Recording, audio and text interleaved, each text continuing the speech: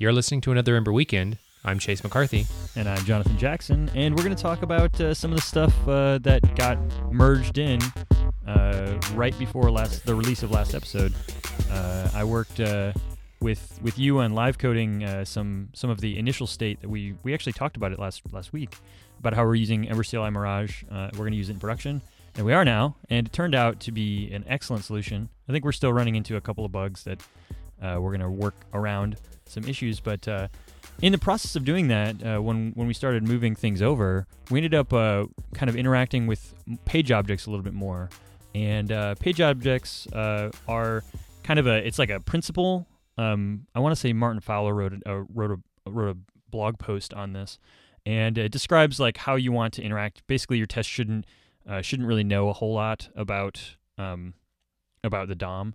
And page objects are a really great abstraction, and Ember CLI page objects provide this really excellent interface. And I was blown away. We'd messed with this quite a bit with Emberjacks and the cast repo, and we were obviously introduced to this by Mike North at Wicked Good Ember, and it's really exciting to start using it more in depth. I'm going to start pulling it into my production Ember app very soon, probably this upcoming week. And one of the things that was most interesting to me was the way it was doing item scoping for a page object collection. Have you gotten to mess with that at all, Chase? Yeah. For cast, we use that. Like the way you define basically lists of things, and then you can index into them is pretty convenient. Yeah, I really like the interface for that. Being able to especially in collaboration with Ember CLI Mirage, where you'll say, for instance, in Ember Weekend, we say generate a couple of episodes. And then, go to a random one and assert that, the text is set correctly in the right place. And the abstraction there is just wonderful. We're able to say, page dot episodes dot, paren one, and that'll give us the individual item, and it scopes it for you. Like all you have to do is set an item scope. And then from there, you can say, give me the anchor inside of that, and we're going to call that the timestamp or something. Give me an anchor with a class of timestamp. I really like the interface here. I like how simple it makes the tests seem. There's no like weird find queries, or I'm not doing colon contains or anything like that. So I really enjoy this abstraction. Yeah, I'm working on a project right now it's got a relatively new Ember app as part of it, and I haven't pulled in page objects, so I'm dealing with the whole like I have to know all the class names all the way down to each of the lists, and it makes my tests really verbose. And I tried to extract out some reusability in these tests, and it ends up like you always end up extracting it wrong, and you go, oh crap, this is a special case, like I've got to deal with this now. And page objects is just a way to you go into the project, how you're gonna extract this stuff, but still have your test be readable, because that's the whole point of the test. They should read like a story. You don't want to extract them out to the point where there is not obvious what's going on in each test. Right. So it's a very good way to maintain readability, but still get some kind of reusability and remove some of the noise. So there were a couple RFCs submitted by Tom Dale, and one that we wanted to note was the router service RFC. They talk about a lot of the changes that we've been talking about when it comes to component integration tests, where the router is kind of this magical API that just exists in some places that you have a transition to or transition to route, and you just have to know which one's available. And this is an RFC that makes that router act like a service that you can inject, and you have a defined API to deal with anywhere in a uniform way. So it's very understandable for a component to need to transition the state of your app to a different route. So this is a really nice way for you to get access to the service and kind of formalize some of the concepts that basically everyone's already trying to use and Ember is using internally. So I think it's a really cool change. The one thing that's notable is that the transition object has to change. Basically, just formalizing some of the APIs or the patterns that have already been kind of adopted to handle some of these cases. And just kind of giving you a transition plan to migrate from using some of the private APIs to get some behavior that you need to using this formalized public API. I don't know. I'm pretty excited about this one. Personally, I've been using the router service occasionally, so it's pretty good. Yeah, this is one of those cases where it was a sneaky little API that I didn't realize caused me so much headache until this RFC was brought up, and then I was like, yeah, why can't I get an active URL from anywhere. Why can't I just say if this is the active thing, Right. So yeah, I'm really glad this is coming out. I hope it'll kind of make integration testing components work a little easier. I know there was actually a question up about actually testing the routes that your components are generating. Like you're really wanting to know that they're the right URL, not just because ever since component integration tests, you've been able to test components that have link tos, but they would just be blank. Right. Which we've Roger, brought up a few times in the show. So. Right, and someone specifically said, well, what if I actually want to test the links? And I put up a really messy kind of like way to get that to happen. And then Robert Jackson came in and basically made the internals of that like a one-liner, and so now you can actually load your app's router and test your actual routes. And this test helper was actually using some private APIs, but when this router becomes kind of public, I don't think it'll have to use any private APIs. Jeff Atwood posted an item on Discourse called "The State of JavaScript on Android in 2015 is Poor," and like its title, it kind of describes some of the state, or describes the state of Android JavaScript execution, and it's not good. Basically, is the long and short of it. And I think that at Discourse, they are looking for ways to make Ember work well on devices that basically are stuck in 2012. So iOS has been keeping pace. It has to do with how they deal with execution on multi-cores. So Android devices have been using lower grade CPUs, but just maxing out the number of cores. I'm probably oversimplifying this. I'm not exactly a hardware expert.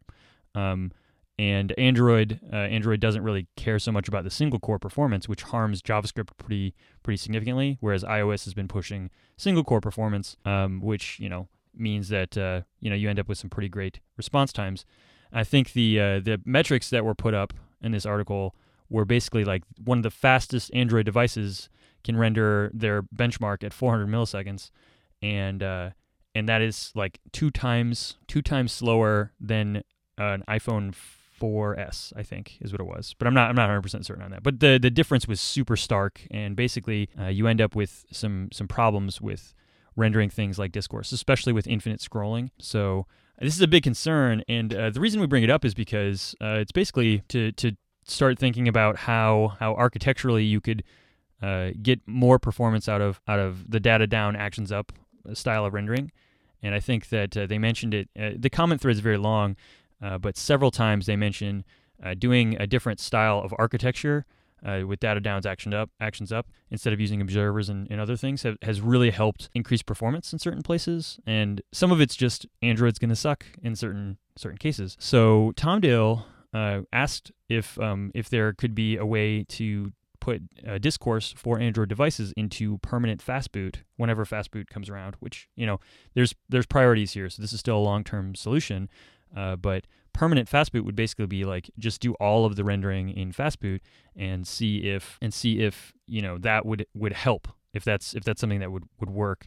So basically do all the rendering server side and just be sending HTML to Android clients. I don't know. Chase, have you looked at this at all? Like this stuff looks it's pretty heavy, and Discourse is such a big supporter of Ember since the early days. I would really like to get people looking at this and see if there's ways that we can help. Oh yeah, I saw this a few days ago and read through it. I saw Steph made some comments that there may be some internal things kind of in the build that they could do to make it better, but at the same time, it's just iOS is probably just gonna have better JavaScript performance, so there's not much you can do. Right. Have you given any consideration to permanent fastboot? I thought about that when we were dabbling with fastboot. I don't know, it was like episode 12 or 13. We ended up getting fastboot running on a Heroku instance for Ember Weekend, and I started thinking, like, if you got everything rendering and you didn't rely on jQuery or DOM manipulations anywhere, you could theoretically get away with some simple websites. Like a forum would actually be a really good example, because if you hit fastboot, you just end up following links and stuff, and that's all things that can be rendered. Yeah, but I mean, it would be dangerous to just assume that you can render the entire page static with zero JavaScript running. There's going to be some element, something that needs to run in JavaScript. Like, Sure. If you have even a forum, if you have something like Skimlinks or something that's parsing the content so that when somebody clicks something on your page, you get some affiliate commission. Some JavaScript's going to have to run. So you're going to have to serve the page in a way that allows that that you have some scripts that are going to load in, but some scripts are not going to. Some scripts, like all the Ember vendor stuff, is probably going to be that's going to be pre-computed, but then you're going to also like throw in some dynamic stuff. So it's probably not going to be a drop-in replacement. You're probably going to have to like configure your app to behave that way. So this morning I saw a talk by Tom Dale from Full Stack Fest 2015, and it was, really awesome. It was all about Glimmer and like the internals. It was the kind of, it was the most like technically complicated talk I've seen on Glimmer. A lot of times you just see a lot of block diagrams without any real description of how it works. And this was just really just got down to like the core of it, and it explained a lot of the reasoning behind why things were done. And so it's a really great talk. You should go check it out. It's on YouTube. It's actually like a 40-minute talk, so it gets really in depth. Yeah, I really enjoyed watching this morning. So I think the main takeaway I had with it, I've been kind of in my spare time doing a little bit of React and just trying to understand some of the design concepts in React because I think there's obviously there's a lot of value there. And in my effort, the continual stumbling block for me is JSX. Every time I try to dive into React, it's not bad. It's just something that my mind doesn't want to wrap its head around. And Tom Dale kind of explained some of the reasoning why they think templates are still a big win. And I think that this was a really cool insight. And it has to do with what W3C calls the rule of least power. The rule of least power here is basically saying use the tool with the least amount of power to accomplish what you need. And then he shows this and he explains what this kind of means. And it's all about how you deal with abstractions. And then he shows some handlebars snippets, and he says this is the API for handlebars, and you can see that the only things that are really allowed in handlebars, there's like 7 or 8 things, like block expressions, regular expressions, escaped expressions. I'm trying to think of the other ones. I can't think of like some comments and things. Yeah, comments. There's a few others, but it's really like the surface area of the handlebars API is really small. And what this facilitates, because you're constrained in this way, and this is all you get to do the things you need to do, and it's been compressed down so that this should be all you need for it to do its job. And what that facilitated was a whole rewrite. So Ember was able to re-architect how it presents things with Glimmer, and that makes things way faster. So they were able to get this huge performance benefit, and users of the interface don't have to rewrite their code. So Handlebars was able to re-implement these finite set of APIs, the surface area that we talked about earlier, and re-implement those things without users having to be affected. And with something like JSX, by comparison, since you can embed JavaScript in it, the surface area of JSX is the surface area of JavaScript. So once again, I'm not saying anything about JSX. I'm just saying that this is kind of like the reasoning behind templating, and I thought it was really well presented. So I definitely would recommend this talk. Yeah, this has implications that you can take away for anything you do, any language, even designing APIs, designing the objects in your system. You want to do things with the least amount of power in order to minimize that interface that a user of your system or the user of your API, your objects get to only what they need to do the job. Because if you make the interface super robust and able to basically do anything, then it becomes really hard to change, because now every time you want to change the underlying structure, you have to worry about every single concern of all the possibilities of ways of interacting with that system. Yeah. Basically means that anyone who's using the system, when you re-architect, has to consider each line of code. Right. And you may have exposed something that no one uses, but because it was technically a public API, now you have to support it. Right. Maybe a super rare thing, but if you want to actually practice Simver, you can't break it. All right. So now for the downsides of the talk. Oh, yes. This it's actually really funny. So Chase and I both watched this talk independently of one another. Kind of within just a few minutes, like 30 minutes or so. And I remember seeing this one slide and just being like, what is going on with the slide? And I just couldn't shake it. And I was like, okay, whatever. It's fine. It's no big deal. And I just kept the talk going. And then Chase was like, hey man, what do you think about this? And he showed me the exact same line. In one of the slides for showing how he set, Tom Dale has single quotes on the key and double quotes on the value, and my mind just like stopped working. I do that. It just drove you bonkers. I just Yeah. knew it. I knew you'd already passed that point, and you didn't say anything. And so I was just like, hey. Yeah, as soon as I saw that, I was like, is no one going to say anything? Who commented on this? I'm like reading the YouTube comments. But yeah, it was a great talk. Definitely worth your time. If you get a second, we are going to post links to that. And I think we're going to also post a link to The Rule of Least Power, which was mentioned in the talk. And I think it's definitely worth a read. So yeah, take a look.